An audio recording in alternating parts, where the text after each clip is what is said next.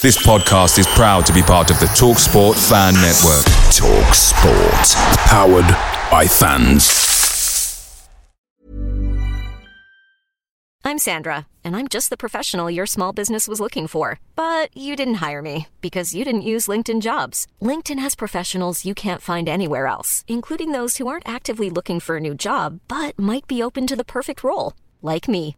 In a given month, over 70% of LinkedIn users don't visit other leading job sites. So if you're not looking on LinkedIn, you'll miss out on great candidates like Sandra. Start hiring professionals like a professional. Post your free job on linkedin.com/people today. The TalkSport Fan Network is proudly supported by McDelivery, bringing you the food you love. McDelivery brings a top-tier lineup of food right to your door. No matter the result, you'll always be winning with McDelivery. Order now on the McDonald's app and you'll get rewards points delivered too. So that ordering today means some tasty rewards for tomorrow. Only via app at participating restaurants. 18 plus. Rewards registration required. Points only on menu items. Delivery fee and terms apply. See mcdonalds.com. At Progressive, we know there's nothing like the feeling of riding a motorcycle with your crew on the open road. It's a primal, wild freedom, a feeling that would be impossible to recreate on the radio. Until now. Hit it, sound effects guy!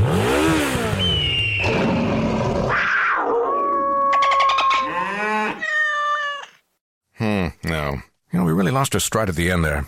Get 24/7 roadside assistance with Progressive, America's #1 motorcycle insurer. Progressive Casualty Insurance Company and Affiliates. Roadside assistance subject to policy terms and limits and may require comprehensive coverage. On August 25th, I'm the most brutal, vicious, ruthless champion there's ever been. The most anticipated original series is here. You may know Tyson. You're the heavyweight champion of the world, young, rich, and black. But do you know Mike? The minute you get too big, they gotta cut you down. Starring Trevante Rhodes. I am Mike. And Harvey Keitel. They'll love you as much as they fear you. Now I'm really gonna have some fun. Mike. Series premiere August 25th. Only on Hulu. Hi, welcome back to another edition of That Mill podcast. This is episode number 58. This is being recorded after the Peterborough victory at home, which obviously we won 3-0. And we were sort of glad to beat them, but sort of, only if, what if, roll on Bank Holiday Monday. Fulham's just stuffed Luton 7-0. And I've got a feeling it's game on. I wouldn't necessarily say start celebrating yet, but you never know. Anyway, this episode we have Joe back. Hello, Joe. Hi, Mickey. How you doing? Yeah, not too bad, not too bad. We have the one and only football guru, Kai Bennett. Hello, mate. Good to be back and good to talk about victory. Absolutely. And we have the one and only Chris back as well. So Joe and Chris back by popular demand. Hello, Chris. Good evening, fellas. You all right? Yes, mate. I'm all good. So, yes. Right. Let me just move Kai there. There we go. Right. Without further ado, then we're going to crack in. We've got a full schedule tonight. No Omar tonight, but he will be back with us on the next episode. So, without further ado, we'll be back straight after this.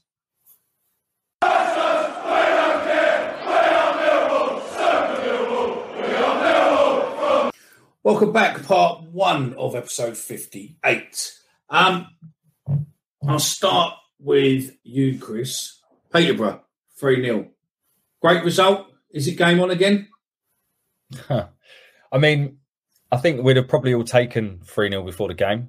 And especially at half-time. I think it was a typical performance, wasn't it? The first half was pretty boring. I think Afobe said it in his post-match interview, how we've kind of got used to this bit of a stalemate at half-time and then we come out second half and really sort of go all guns firing. But I guess it's a case of what could have been.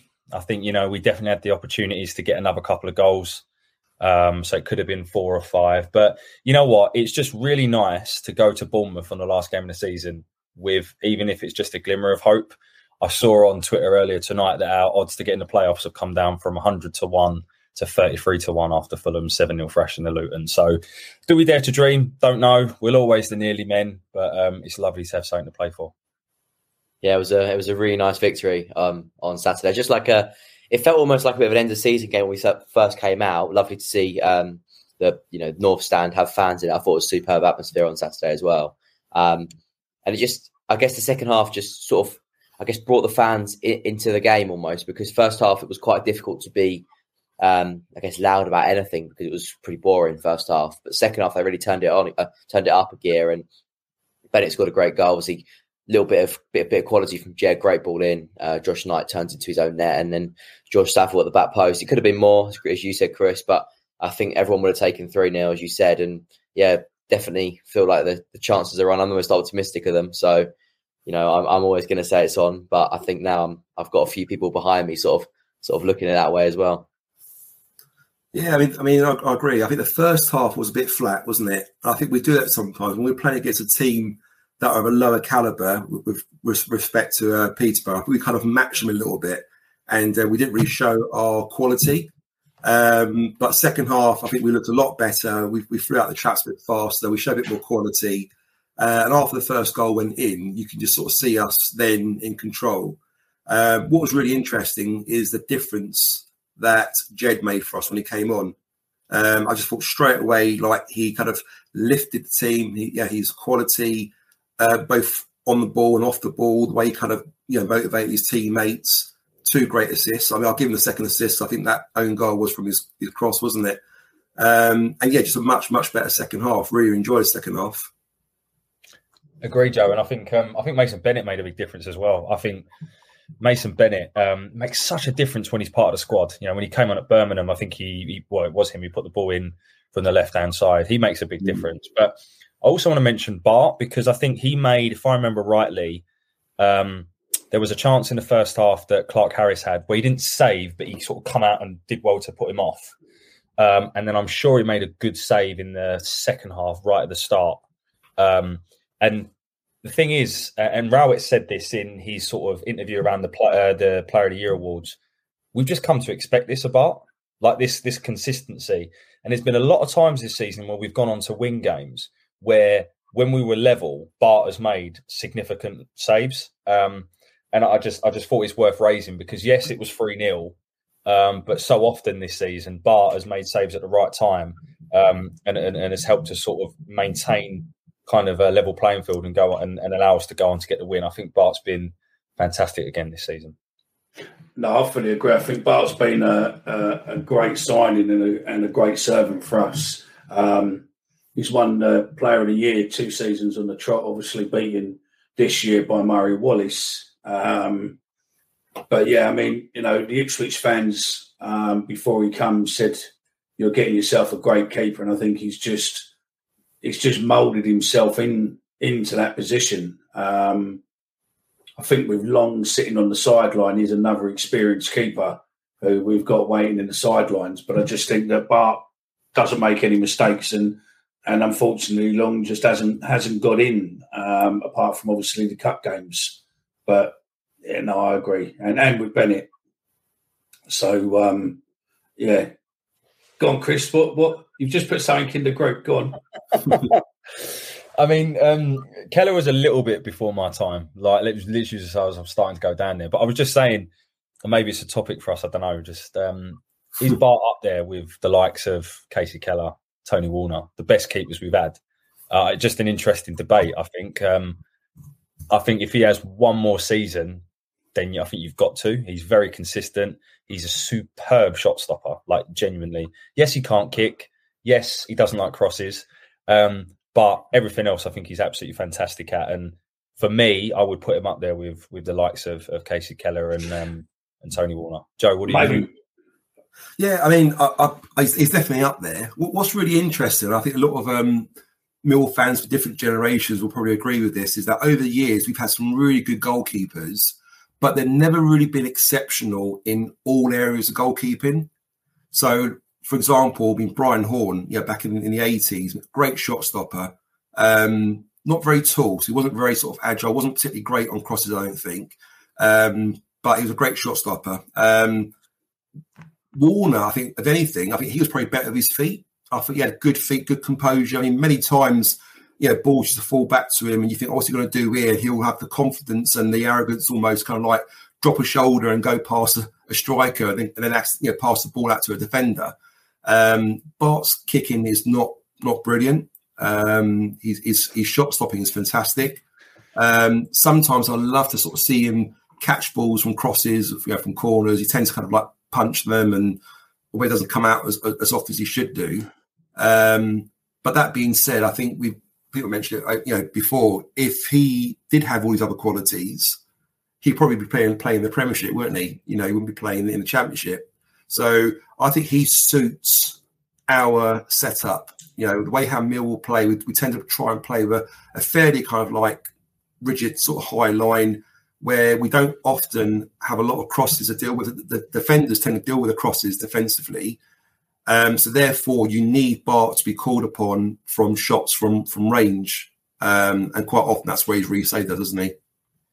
Yeah, no, I totally agree. And I agree with Chris. I think probably it will definitely be another show, and probably I'll look at maybe getting a couple of the ex-keepers we have to help us decide who is, what does it take to be a legend?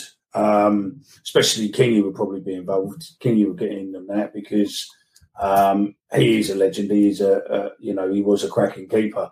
And yeah, I'd definitely probably speak to Hordy as well. Hordy would be one to sit there and, who they are. It'd be good possibly to sit there and see, for a few of our keepers, where we would put them in ranking. Because obviously Fordy as well. Mickey. Yeah, well, I mean, I've done a show with Fordy before. It'd be good to possibly see see if we can get Fordy and just discuss what makes a legendary keeper, maybe. I don't know. There's a show there, but I was just giving the show idea away, but that'd be a great idea. I'd love to see it. I'm sure even James will be up for that as well, wouldn't he? I would have thought. Yeah, maybe. We're possibly. It'd be good to do a legend show, wouldn't it? But yeah. With Fulham's result tonight, so unfortunately, if you were trying to avoid knowing what the score was or anything else, unfortunately, we're not the BBC. We don't tell you to turn away now. Fulham beat Luton 7-0. The goal difference now is they're on +7, we're on +9. They need to win their last game by at least, they need to win their next game, I suppose, to beat us. But if it's a draw, they need to draw to, they don't really need to draw, do they? I suppose it's, they need to score goals, to be fair. Basically. They can't lose, can they? I think Borough are the only one that can catch them apart from us. Yeah. If they draw, it's all over for us because we can't catch them. Yeah. But so how are you? Sorry. Go on. I was just going to say, I'm right in thinking they've got to now go for the win because if they draw and Middlesbrough win, Middlesbrough actually overtake them. Is that right? Yeah, Borough overtake them because they're at goal difference. They draw, we're out of it basically. We need them to lose. I think Borough fail to win. Luton lose and we win. We make the playoffs. But obviously, then we're also forgetting Sheffield United as well. So we've got away in that way as well. So if Fulham can dish out another 7-0 on Saturday, then obviously Borough and Millwall could replace them, both of them, couldn't they? It'd be quite incredible. I honestly think that Fulham are going to go out finishing strong. Yes, so do I. I think they're just going to go out and show the world what they are. I can see that their star player wants to make sure that no one in the Championship for eternity is going to beat his goal scoring record and go from there. I think, Sheffield will probably get spanked. Hopefully Borough gets spanked. And then it's down to us. As I said previous on the show, I would love it to go to the last game of the season and those results on there. Dan Poor posted something quite funny that Bournemouth's first goal is by Jake Cooper own goal, and then Jed Wallace scores ours. So, on the 89th minute. But hey-ho, we need a win on Saturday regardless. And the Bournemouth, we looked as if it didn't mean nothing, but now potentially Bournemouth is looking as if it's actually going to mean a lot this time. And one of those games that, you're going to wish you were at. especially going forward if it does all go our way. Go on, Joe. Like I say, it's interesting, isn't it? At one moment, you got the guys that had the Bournemouth tickets were quite happy to kind of sell the tickets, weren't they? Yesterday and the last couple of days, I've seen lots of stuff on social media and tickets being sold. Whereas now, I'm sure they're all searching their bins and trying to buy tickets back, aren't they, to go, because suddenly we're back in again. And I think it's just a credit to Millwall. It's incredible, really, when you think about it. I mean, to be still in contention of making the playoffs with the last game of the season coming, it's really remarkable because, I think, it's a real sort of long outside chance of us making it into the playoffs still. But the fact we're actually in it, and then watching the game next Saturday, knowing that results could go our way and we could possibly make it through, it's just very fortunate to be in this situation. But personally, I don't know. I think it's still going to be tough for us.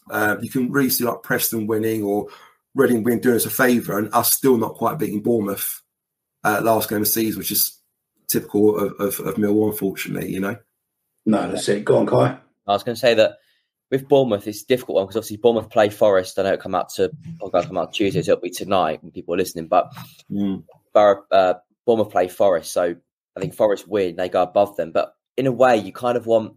It depends which way you think about it, because you could almost want Bournemouth to have nothing to play for, and they're already on the beach and they're already up.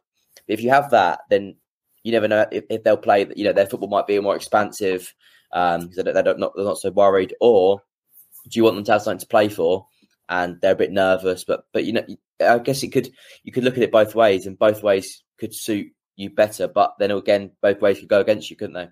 Also, Kai, just to add to that, I mean, supposedly they get the result against Forest. That means that they're up then, don't they? If they win tomorrow. Yeah.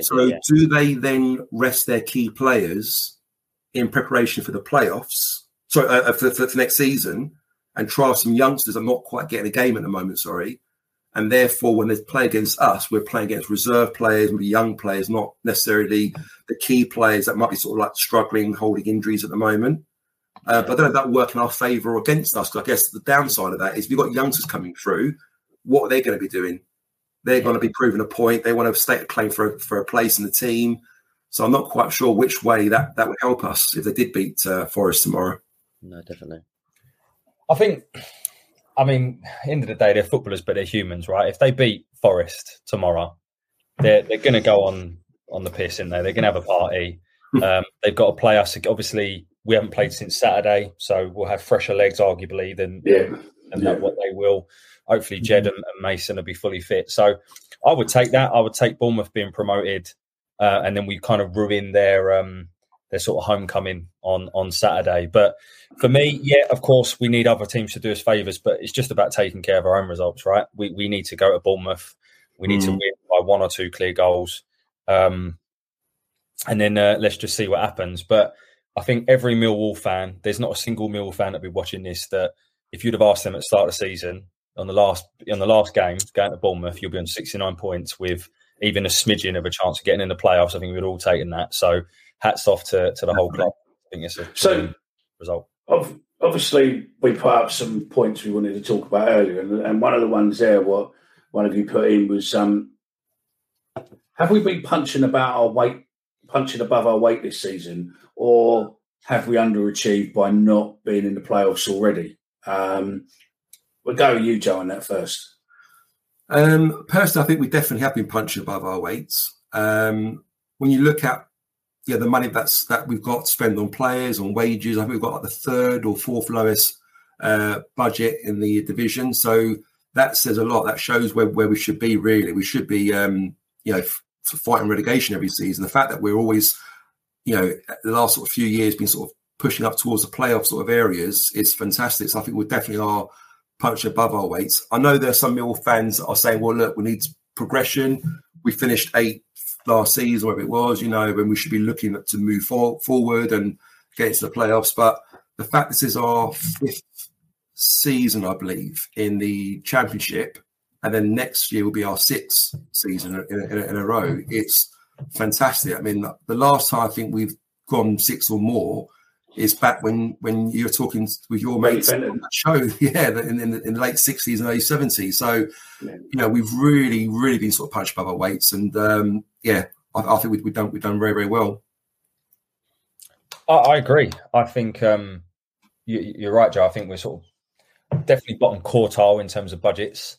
So the whole time we finish above that, to me, simple maths dictates that we're punching above our weight. I think the frustrating thing is, I think a lot of fans will be like, it's still so close. Like if we'd have held on against that game against Luton, or got win against Birmingham, or not like shambles away at Peterborough, or whatever. I mean, there's always but all clubs have this, right?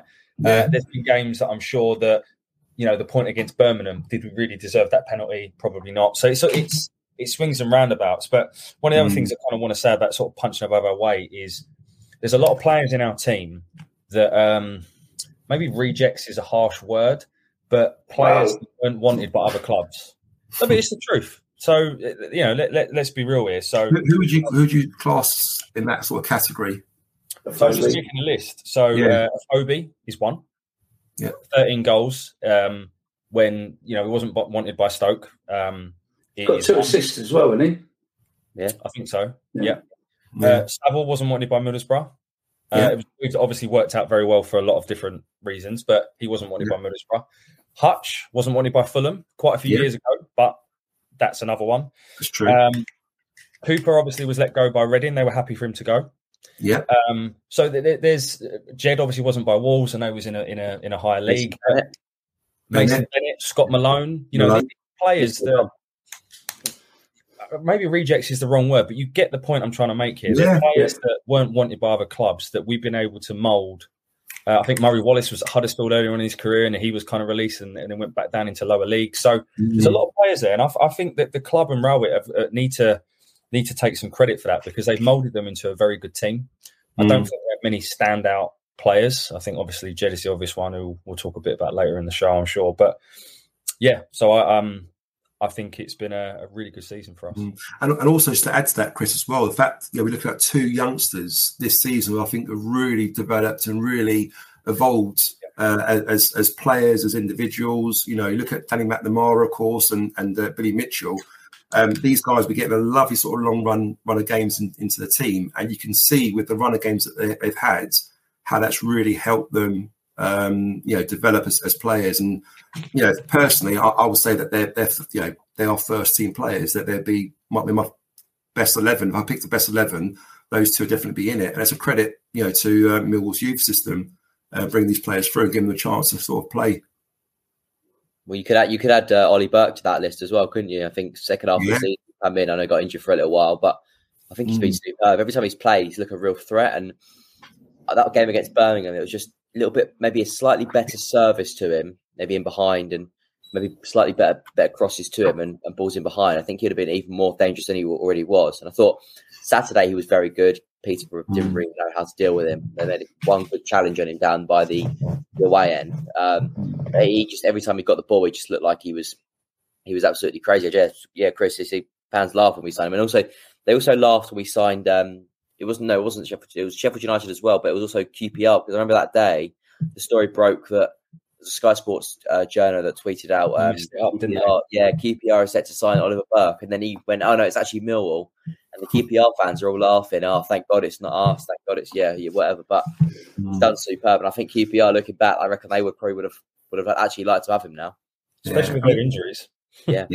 He works so hard. I think he fits in really well to our system. I mean, he's pacey. He's got speed to burn, and he works hard. You see how he presses, and how hard he works. He sort of really defends from the front sometimes, and that can motivate your teammates as well. When you see him chasing fullbacks down and centre backs down and goalkeepers down, it just lifts the rest of the team, And I think having players like that in your team is a very positive. You may not be scoring all the time or getting loads of assists, but it's the small things he does, I think, will help the other team. The rest of the also team. don't forget, but Bury as well. I mean, Bury was at Wimbledon, and they basically beat Stevenage the last game, and he was there, and he refused a contract with them, and then come to us 2019, 3 years on. All of a sudden now he's in the first team, and he's pretty much fights for a position. He's either on the team or on the bench. And we only paid compensation, I think, for him.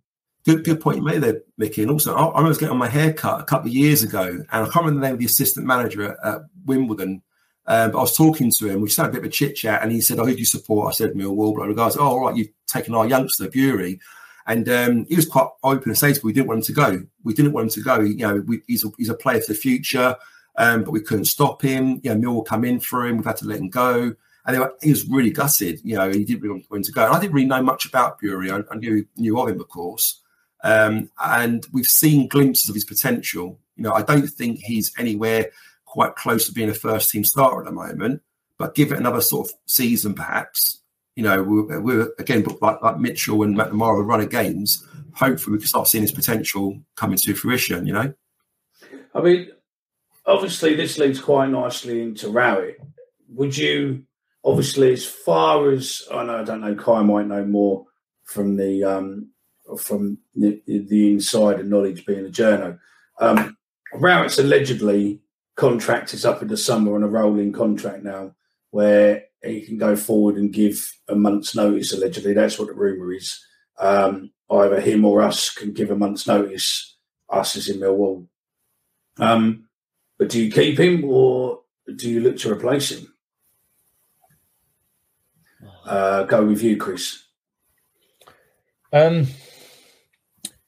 It's funny because that question almost assumes it's in our hands and we can make the decision.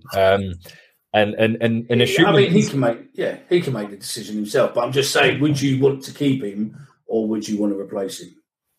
I keep him 100%. I think I don't know what I don't know, right? So there's lots of rumours about he's applied for the West Bromwich Albion job and then didn't get it, and you know there's rumours about his man management and all that sort of stuff. But I don't know what's true, right? So I can only go on results and what I see. I think he speaks really well. I think, as we've already just talked, he's done a really good job. I mean, 3 top half finishes. And, you know, at the end of the day, he set a plan out, a 3-year plan. And by the end of that 3 years, they'll be challenging for the playoffs. And he's hit that. So with a small budget. So I'd keep him. Regardless of who's the manager in the summer, there's going to be a huge change in player turnover, I think. I'd like to see him oversee it. It'd be interesting to see what sort of players him and Alex Aldridge bring to the club. But assuming it's in our, ability to have him at the helm next season, I would. I think it's be careful what you wish for as well. You know, I always had that Mick McCarthy Ipswich scenario in my head where I think they'd finished in the top half 3 or 4 years running, but the football was boring and they wanted him out. They then got him out and then they were relegated the very next season. So, but yeah, that's my view on it. I'd keep him if it's possible for us. But yeah, Kai, what do you think? And I don't know if you know any more in terms of where his head's at in the minute. No, I don't actually know anymore, but I would keep him personally. I think he's done a really good job overall. I know obviously sometimes the football isn't the most attractive football to watch, especially maybe first half of the season. But since that Fulham game where we lost 3-0 and he sort of said there's 17 cup finals to go, I think the football has been better. I know he's spoken about a little bit about how the injuries might have maybe meant his hand was forced in certain positions and he could sort of found a winning formula rather than found it himself. Found it with the players that he had available. But I think the 2 substitutions on Saturday were really good. Obviously bringing Mason Bennett and Jeb Wallace on then was really good because it just sort of freshened us up a little bit. And every time we scored on Saturday, I know we had to do it anyway, but the players you could see 3-0 up, Savills scored and they were running back to the halfway line for more. I think that was it's a much better maybe ethos to have right now. And I think Gary's done a good job and I'd like to see him stay next year. I'd like to see him what he can do with maybe a lot more players have gone in the summer. So be interested to see what he can do with maybe having to sign more players. Because obviously Harris had that chance, didn't he? With what was it? A couple of months before he left, maybe. His last track when he's brought in Mahoney, brought in Bart. And he did a pretty decent. Well, he did a decent job, apart from obviously Jay Bod and a couple others. But I'd like to see what Gary could do with that. Maybe if he signed 8 or 9 players and a few more attacking players, it'd be interesting to see what he can do. Joe? Yeah, it's a bit of a no-brainer for me. I think he's done fantastic. I'm quite proud to say I've always been like a Rowett in sort of person. I know people have been split on this throughout the season. But he's done great. Again, go back to my first point, with a small budget to play with. He's worked tremendously hard, done a fantastic job with the players available to him. And it's a results business, isn't it? And I guess you're only as good as what the league table says you are. And on that basis, I think he's done a fantastic job. And let's be honest, if he did leave or decide to leave, or we were to get rid of him, who are we going to replace him with? I mean, some people talk about Dyche and a few other names, but I'm funny. I don't think Dyche should want to come to the Championship, come to Millwall. I think he'd be on way too much more money than that. And he'd be looking to take on a Premiership club or even a club that are seriously challenging in the Championship with a big budget. So on that note, I think we just got to be happy to have Rowett and hope that he signs a extension or a new contract or something, and we keep him for another season or two and see where we go with it. I don't like the rolling contract thing, because I was thinking, why is that? Why, where's the commitment either way? Where does that sit? Mm-hmm. But I think, especially at the minute with the likes of Dyche, Mark Warburton, Tony Mowbray all being out of contract now, well, it looks like Tony Mowbray will be anyway. I think Millwall fans will see that and think maybe the grass is greener, like, what could Warburton do with this squad or whatever. And I guess it's a case of stick or twist. I agree with you, Joe. I don't think Dyche would have, as much as he knows, I think, how much Millwall fans love him, and I think but I don't think he would be in our pay range. But if it was a choice of keeping Rowett or kind of twisting and going for Mark Warburton or Tony Mowbray, gamble, isn't it? Yeah, I would keep Rowett personally. Mm. I've got a few friends that are QPR season ticket holders, and they all say that Warburton plays very nice football on the eye.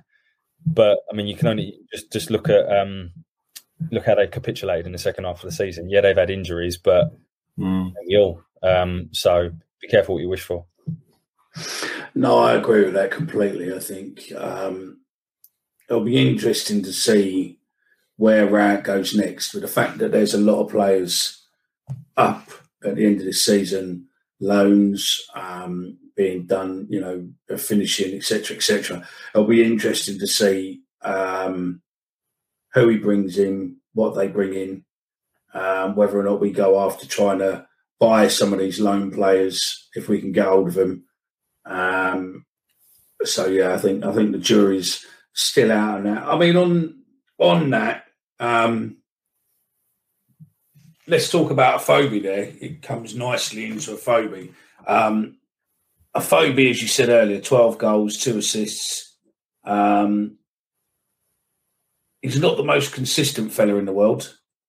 Some games he looks as if he can't be bothered, and then all of a sudden something just happens and he stick the ball in the back of the net. In that, the first 60, 70 minutes you're moaning about him going, lazy bastard, and all of a sudden he scores and turns the game on its head. Is it a player you want to keep? Could we afford it? If I can get him on loan, if we get him on loan, I would say definitely. To be fair, I think if we get Ballard on loan, I'll say yes. If we get Burke again on loan, I'll say yes. Freeman unfortunately hasn't had many minutes to kind of show what he can do. But just those 3 players alone, Ballard, Burke and Afobe, I'll say, yeah, 100%. If we get him on loan next season, get him in. To sign him, if we did somehow do something on a free deal to get him on board, I think Chris mentioned it on the last episode we did, unless he's willing to take a massive pay cut on his wages, I can't see us sort of paying whatever it is he's on. I know he's on a decent amount to get him in, but he's almost tried and tested. I quite like the idea of him being tried. We know what he can bring. He can score a few goals for us. I don't think Bradshaw probably would have scored as many goals if it wasn't for Afobe being up there with him. So it's helped Bradshaw bag a few goals as well. On August 25th, I'm the most brutal, vicious, ruthless champion that's ever been. The most anticipated original series is here. I'm Sandra, and I'm just the professional your small business was looking for. But you didn't hire me because you didn't use LinkedIn Jobs. LinkedIn has professionals you can't find anywhere else, including those who aren't actively looking for a new job, but might be open to the perfect role, like me. In a given month, over 70% of LinkedIn users don't visit other leading job sites. So if you're not looking on LinkedIn, you'll miss out on great candidates like Sandra. Start hiring professionals like a professional. Post your free job on linkedin.com/people today. Picture the scene. All of your mates around, you've got your McNugget share boxes ready to go. Partner this with your team playing champagne football. Perfect. Order McDelivery now on the McDonald's app. There's nothing quite like a McDelivery. At participating restaurants, 18 plus, serving times, delivery fee and terms apply. See mcdonalds.com. You may know Tyson. You're the heavyweight champion of the world, young, rich, and black. But do you know Mike? The minute you get too big, they gotta cut you down. Starring Trevante Rhodes. I'm Iron Mike. And Harvey Keitel. They'll love you as much as they fear you. Now I'm really gonna have some fun. Mike. Series premiere August 25th. Only on Hulu. This summer, when you're on the go, stay connected to what matters most with access to over 3 million Cox Wi-Fi hotspots. Learn more at Cox.com. Ask Ashley the podcast is sponsored by Cox. I think you kind of know what you get with Phoebe, don't you? And I think it'd be a good bit of business if we could try to get him back on again, whether that be another season's loan or on a perm, a decent sort of deal for us. Yeah, agree, Joe. And I think if the commercials work, I would definitely have him back, whether it's a loan, permanent, whatever. I think in his post-match interview on Saturday, he kept referring to we. So like he's like next pre-season we'll go in knowing what we can do here and stuff like that. So to me, he's talking. I mean, he's always said all the right things. We know that. Whether that's 100% or whether he just knows how to play the crowds, I don't know. But either way, he knows what he's doing, and fair play to him. So he talks about being here next season. I also think he's quite a grounded chap in the sense that if he's on 40 bags a week at Stoke, whether he's got that for another year because that's his contract or not, he knows he's not getting anywhere near that after this year. So maybe it's a case of, drop down to 15 and get a 3-year deal at Millwall or whatever. But he's at home there. Obviously he likes it down here. That's obvious for everyone to see. So I think it makes sense. The only thing I'd add finally to that is I think the Birmingham game summed him up perfectly because after about 60, 70 minutes, he had the opportunity to go in hard with a goalkeeper where the keeper messed up and he kind of bottled the challenge. And I just see Twitter erupt with sort of fans whinging about him. And then he goes, and I personally wouldn't want to bloody do it. In the 98th minute, it's like superb penalty, bottom corner when we needed him most. And I don't know, that game for me just sort of summarised Phobie since he's come back to us. So, I don't know what you think, Kai. No, I'd definitely take him. Arguably, I think he probably should be on more goals. Gary said this a couple of times. He probably should be touching 17, 18, really. The amount he's had a couple of good chances. Maybe he's missed, or they haven't quite fallen to him right. And then you have to look at the time he's out. I think he's been out for 6-7 games as well. As a starter of a few. If he was fit the whole season, I reckon he might have hit 17, 18 goals, which striker in the Championship is very respectable. And if he's banging in 18 goals for Millwall, I don't think we've had when was the last time we had a 20 goal a season striker? Was it Morrison maybe? Morrison in the championship maybe, or Gregory.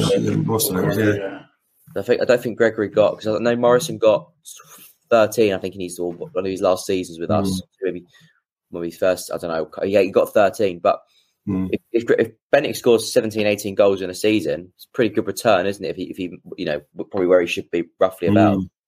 So I'll definitely keep him.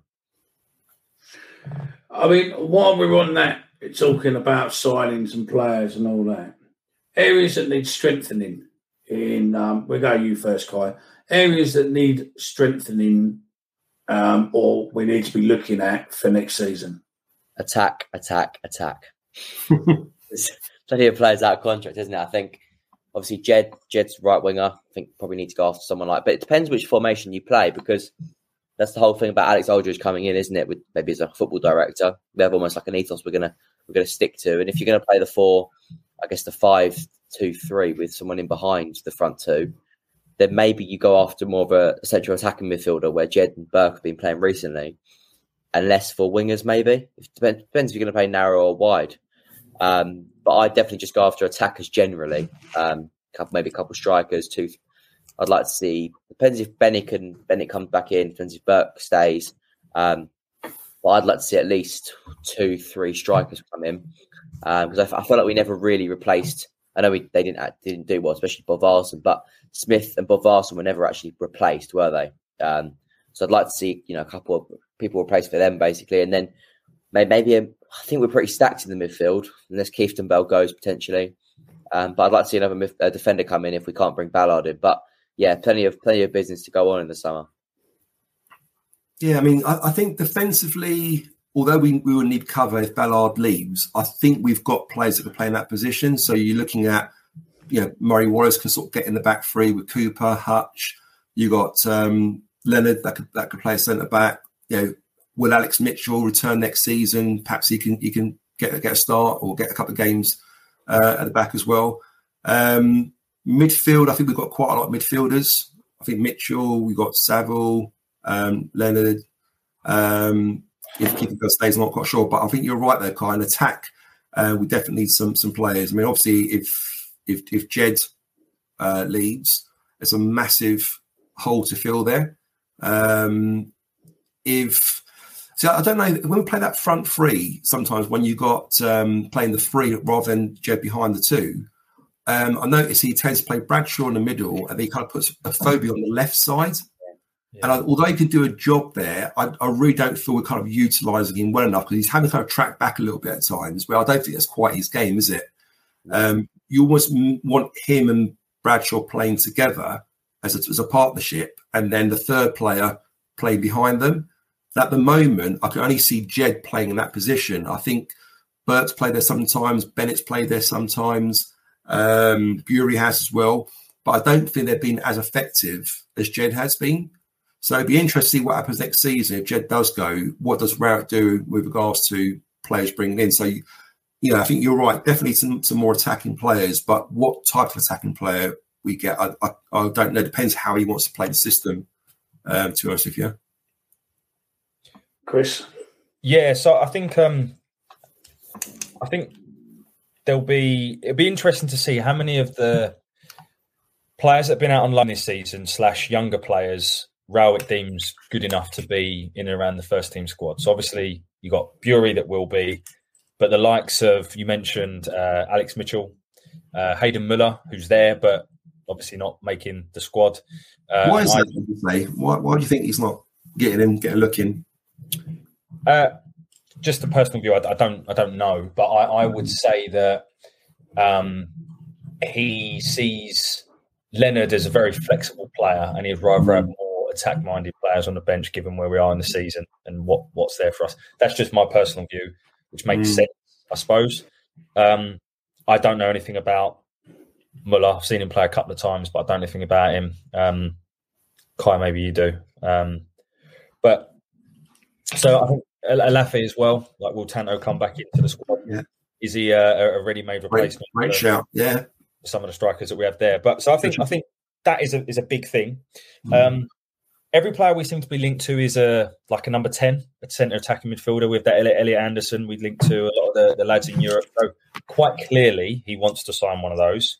It's also clearly not going to be Ojo, because I find that bizarre. He comes back. He could have stayed at Liverpool. He comes back, does his rehab here, and then he's not played 1 minute of football, I don't think. I think, no, he come on against Stoke, didn't he? And then that's been it, which I find a little bit bizarre. So I think there's that. And then the final thing I'd say as well is I do think we're going to need centre-back reinforcements, because if we don't get Ballard back, I'm pretty sure Pearce is not going to be offered another playing contract. I'll be very surprised if Pearce is there next season.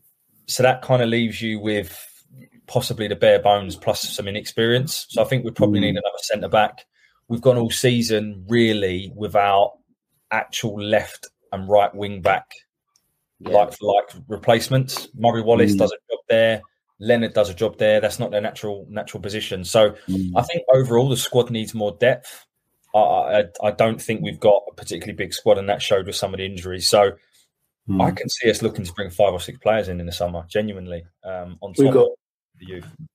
And we got 8 players out of contract at the end of the season, I think, didn't it? I think so. That many? Yeah, I could see 10 players coming in, like the Harris season, where we really do rebuild. Interesting summer window potentially then to come back. I mean, exciting, isn't it, as well? When you think about it, it can be quite exciting summer for us. I mean, we've obviously looked at where we need to strengthen, but what sort of player do they need to be a special sort of player? I don't want to go on the cliche of we need a Millwall sort of player, but what's the definition of a Millwall sort of player to each of you? We'll start with you, Chris. What's your definition of a Millwall player? I think the absolute bread and butter has to be someone that clearly, evidently gives absolutely everything for the shirt. And I know every club will say that, but I do genuinely think our club is unique, where if you don't, you'll get found out very quickly. And there's been a lot of players with a lot of talent that have come to this club but have been found out very quickly because they are not consistent in that number one core thing. So I think that is something. The only thing, and I mentioned this in our sort of WhatsApp chat earlier, is the type of player that we might need that will unlock defences next year, that number 10. I think they are going to blow a bit hot and cold. I think that's just the nature of that style of player. And I think that's quite different to what we're used to. And I think it'll be interesting to see how the fans take to that, because it's not going to be I'm going to contradict myself slightly. He might give everything, but he's not going to be like someone that grafts and chases back constantly, but he's going to be that player that can maybe have that one bit of magic and like a defence splitting pass. So it'll be really interesting to see where the recruitment goes. A bit like a Phobie. Well, yeah. Phobie can, some games he looks lazy, he doesn't want to run back. And then other games, it's just that one pure bit of, class where he puts the ball through and it gets finished and it's great. Or look at Luton, Mickey. 1-2. Yeah. Look at Luton. He did nothing, and I some of the fans in the crowd were saying, "You lazy person," blah blah blah blah. More explicit than that, wasn't it? Really, yeah. Yeah, well, maybe. And then his finish was unbelievable. Like first time, bottom corner, absolutely superb. I think that sums it up, doesn't it, Mickey? What you were saying there? Yeah, Kai. My view is that, as Chris said, they give everything. Maybe they put their head where other players don't want to. I'd almost use Thompson as that sort of example. But I guess most important thing is that they have that real connection with the fans as well. I think if you look at players that have really done well recent years, I mean, players like a Thompson had a really good connection with the fans. Jimmy Abdu, I think, had a really good connection with the fans. And even a sort of a player, obviously didn't play for us for very long, but the fans loved him. That Danny Shitu, he was so strong. He'd give everything. He put tackles in. He'd win headers. I know he's big lad anyway, but just everything. That connection with the fans is really, yeah. He had his own phrase as well. Yeah, that shows how much the fans love him, doesn't it? A t-shirt, mate. Yeah, I had a t-shirt with it. So. No, I think that probably sums it all up in terms of that connection with the fans and just giving their all. I think that's a real Millwall type player. Joe? Yeah, I agree with both Chris and Kai there. I think it's quite obvious, really. You need a typical Millwall player is somebody who plays for the badge, plays for the shirt, gives it 100%, very determined, aggressive in their play. And if you look over the years of what these players are, you're looking at likes of Rhino, Hurlock, Les Briley, you go through Alex Ray, Ben Thatcher, Tim Cahill, all these sort of players will literally run through walls, wouldn't they? And die, for the club. Is that what we need going forward? It's great to have these players that will give 100%. And they're probably not always the most technically gifted players, but do we get to a point now where we've reached a time, where we're challenging for the Premiership, where we might need that little bit more quality now, and less, of the kind of typical, dare I say it, Mill type player? I mean, what do you think? Well, I think you're right. I mean, we don't, us as fans always love an underdog player as such. Hence why Murray Wallace is one player of the season this year. He might not be the best. He's definitely not getting in the Scotland team. Fuck knows why. But he's up for everything. He's in when we need him to score goals. He'll score goals. When we need him to, take a tackle for the team, he'll take a tackle.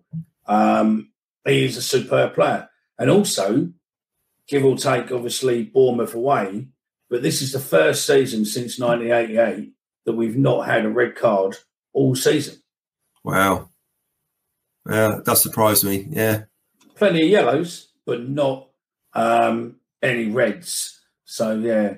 I think that's probably a point where we will end part one. We're not going to be talking about Bournemouth. I believe there's going to be a show later this week where we look into Bournemouth in a lot more detail and part of the season on a stat-based show with Omar and Kai later on in the week, or maybe me and Kai later on in the week, or maybe some of the guys. But we'll come back to Bournemouth towards the end of the week. But what we will do is this next break is slightly longer than normal, but there'll be I recorded a special show last week with 4 members of the 71-72 team, and it's available if you've not already seen it on our YouTube and on the pod called Lions of the Den. It's a great show. Listen, I wasn't even born then, but it was a fantastic show to be involved in. At some points, I did feel like a spare prick at a wedding. Just listening. These guys hadn't been in contact all in one place for the best part of 20 years plus. And when they got together, it just flowed. The camaraderie, it was as if they'd never, the team spirit, it was as if they'd never been apart. So we're going to break for part one, then we're going to finish in part two with a bit of a controversial subject to a degree. I'm going to ask these guys, is Jed Wallace a Millwall legend or just a good player? We'll be back after this. See you in a bit. Bad ankle, but Benny said to Jack, bandage him up and send him out. And that day, you remember, Doug, Charlie Vaughan said that's the best first half performance I've ever seen. And Trevor Hockey, he was running round in circles, and they couldn't find him when they was going off at half time. He was at the dog track. Was that when we beat him 6-2? Yes, that's right. Yeah. And that was when Charlie turned around and said to us, that's the best first half performance I've ever seen. I'll tell you what, there's a name from the past, Charlie Vaughan. He was a good player, Charlie, by the way. I reckon he was the best uncapped centre forward. Oh. And do you know he was Dougie, do you know he was a religious man? No, I didn't know. Nor did I. No. One of the fellas in the flower market, one of the other governors, Charlie used to go into the school to do coaching. And this fella, Bev Moss, he said to me, do you know Charlie Vaughan was a religious man? Oh. I said, well, I don't. I said, but I always remember, he never swore, did he? No, he would always shout out, bloody blimey, whether it was you, me, or Frankie Peterson, or Dan. Yeah. Instead of shouting out, you stupid whatever, it was bloody blimey, Stevie Brown, or bloody blimey, Dougie Alder. Yeah. Yeah, you remember that. He was a religious as well, didn't he, Derek? He was at Chelsea, wasn't he? Yeah. He was a nice fella, Charlie. Yeah. Yeah. But that day, Trevor Hockey, he didn't know where he was going because of Keith Weller. Keith absolutely murdered him. And there's a name, mate, Keith Weller. What a player. What a player he was indeed. If we'd have had Keith Weller that year, as we said before, we would have gone up because he'd have made a big difference to our team. He was wonderful. If you'd have had Bridgeau and Poss up the middle there and Keith just sitting in the old behind, I mean, blimey. What a team that would have been, wouldn't it? Welcome back then. Hopefully you enjoyed that snip of the 71 team. Please do go watch it on YouTube or as a pod, and I hope you enjoy it as much as I did recording it. I am going to pick you, Joe, first. And I got into a bit of debate on Twitter the other day. And I do understand that this is probably a generational thing, possibly. I think Jimmy Abdu is a legend. He's in the top 10 appearances. He's done 10 years with the club. He won Player of the Year twice on 2 different years apart. Not consistent 2 years on the trot, two different points. He scored the winning goal against Leeds for the playoff final, which obviously we went on and won against Swindon. And he was loved by Millwall fans up and down the country. Now, Jed Wallace is a good player. No taking it away from him. Without him this season or the last season, we would probably be in a bit of doo-doo. But he's never won Player of the Year for whatever reason. Has he had any standout historic moment for us? Yes, he scored the final goal when we beat Leeds 4-3, but it was only a league game, not a cup game. And is Jed Wallace a Millwall legend, or is he just an outstanding player who we've been lucky enough to have? Start with you first, Joe. I would say he is a very, very, very, very, very, very, very good player. Is he a Millwall legend? I would say no, unfortunately. If he was to sign, a new contract and spend over 3 or 4 seasons with us, maybe until he kind of gets to his sort of early 30s and we win a promotion or get to a playoff final and he contributes to that, then perhaps, yeah. But I agree with you there, Mickey. I don't think he's done enough, really, despite him scoring goals and creating so many assists for us each season, being quite consistent with it. I don't think he's really done enough to warrant that title. Like you say, like Jimmy Abdu, I think fully deserves that title. I think you go back even further to likes of Terry Hurlock. When I was a kid watching Millwall in the late 80s, I think he gets it. I think Neil Harris deserves that title. But ever since Neil Harris, I don't think there's anyone at the moment that's kind of really sort of got to that point where you say, yeah. Steve Morrison, you could understand with Steve Morrison maybe scoring the winner at the playoff final. But again, I don't think that was probably enough to make him a Millwall legend. If we were right now and we had the Millwall Hall of Fame, what's been talked about for years and years and years, Jimmy would get my vote. If it was between Jimmy and Jed, Jimmy would get my vote all day. Oh, yeah. But then look at Tim Cahill. He was fantastic for us. He scored an important goal in the semi-final against Sunderland at Old Trafford, and what a player he was for us. And again, he's a very, very, very, very good player as well. But is he a Millwall legend? I don't know. Someone would argue and say, yes, personally, I liked him. I didn't think he's quite in that sort of bracket. And I don't think Morrison is either, unfortunately.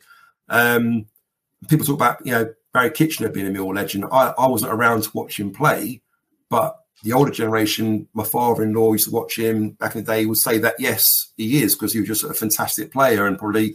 And he played over 600 and something games for Millwall. And exactly. He had the opportunity to go anywhere else, and he never did. As you know, in that show, what I did last week with those 70s heroes, they really do talk about him. But so in your view, Jed Wallace...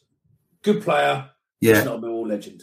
That's right, exactly. Sorry, Jed, if you're listening, but we love you. I love you. I would love you. I'd love you to sign your contract, but at the moment you haven't quite done enough for me. That's just my opinion, unfortunately. I've heard a rumor before that he does listen. So look, this isn't anything in that against case, you. I'll take that back. He is a bit of a legend after all. Is it too late for April Fools? What month is it? Kai, what's your thought? Listen, right? We know that a few players. We've been told that there's a few players that listen to us. We know that Millwall, some of the people inside Millwall listen to us. So this isn't in any way disrespectful to you, Jed. You've been an absolute servant to us.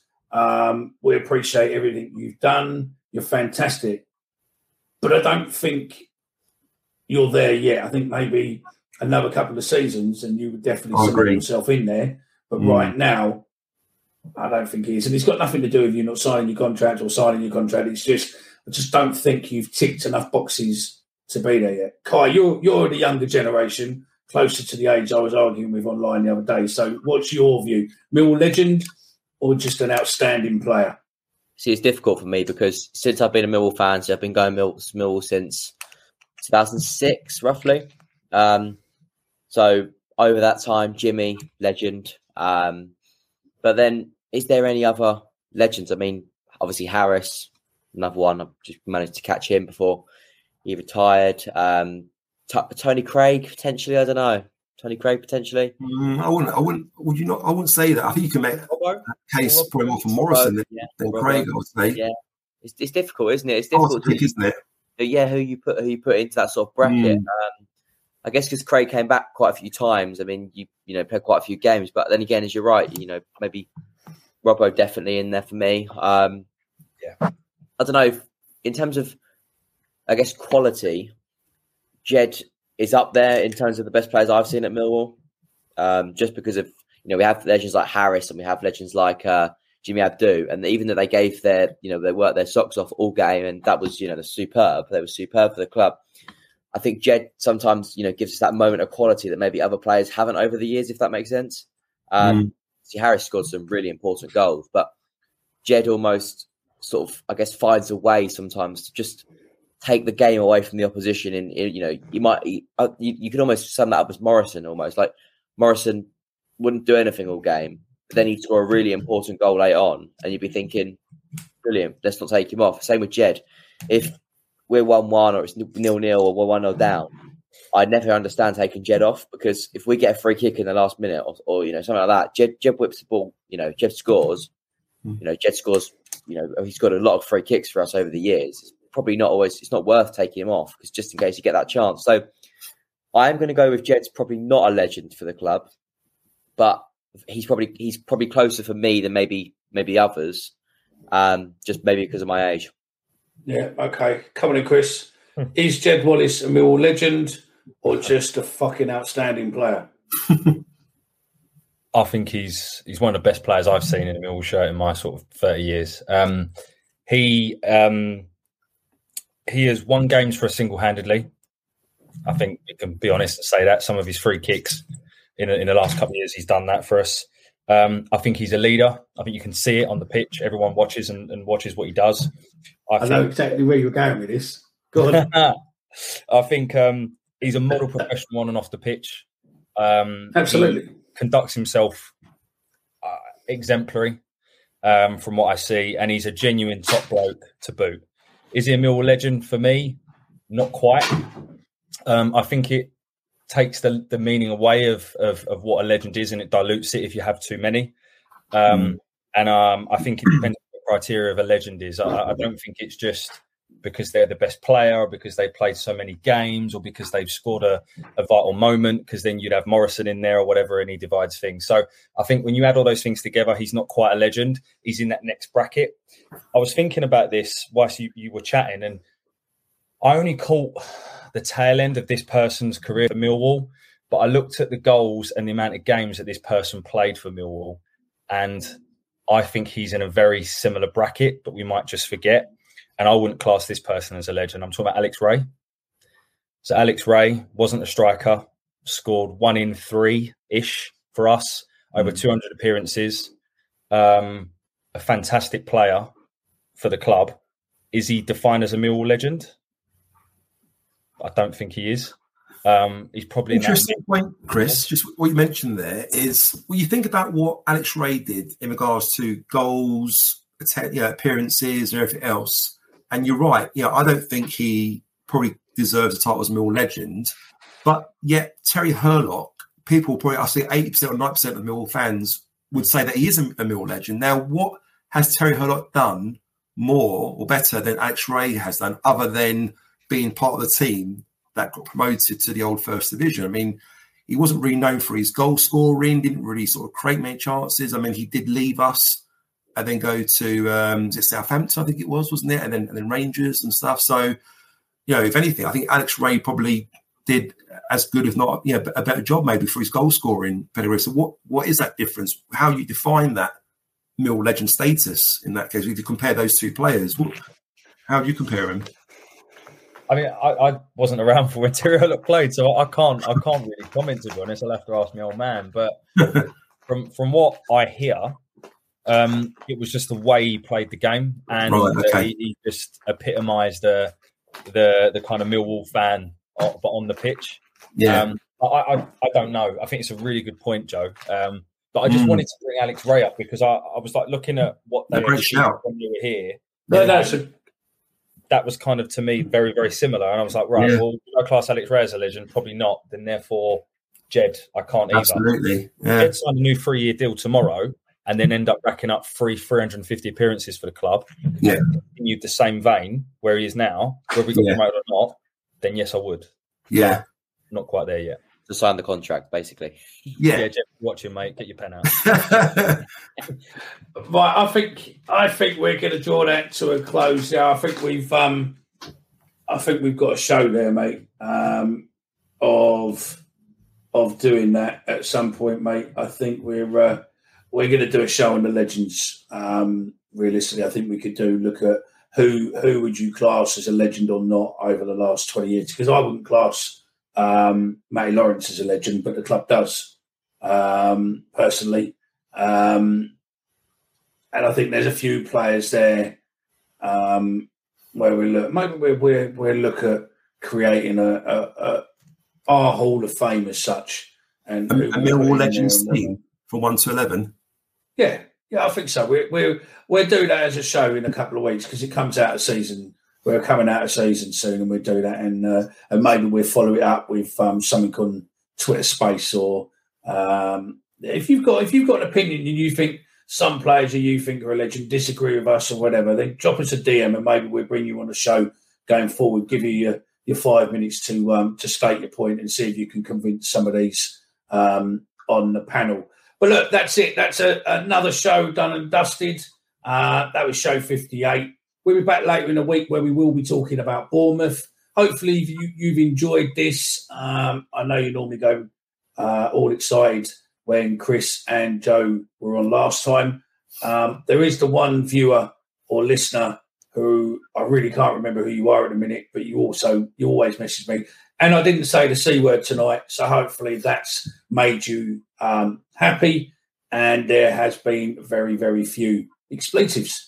So I blame that on Omar. He will be here back next game. Thank you very much for listening. Again, check out the past shows we've done. You can find them all there. Follow us across social media. Follow us on TikTok because, unbelievably, we are still going massively viral with one video, and the comments on that video are well worth looking at.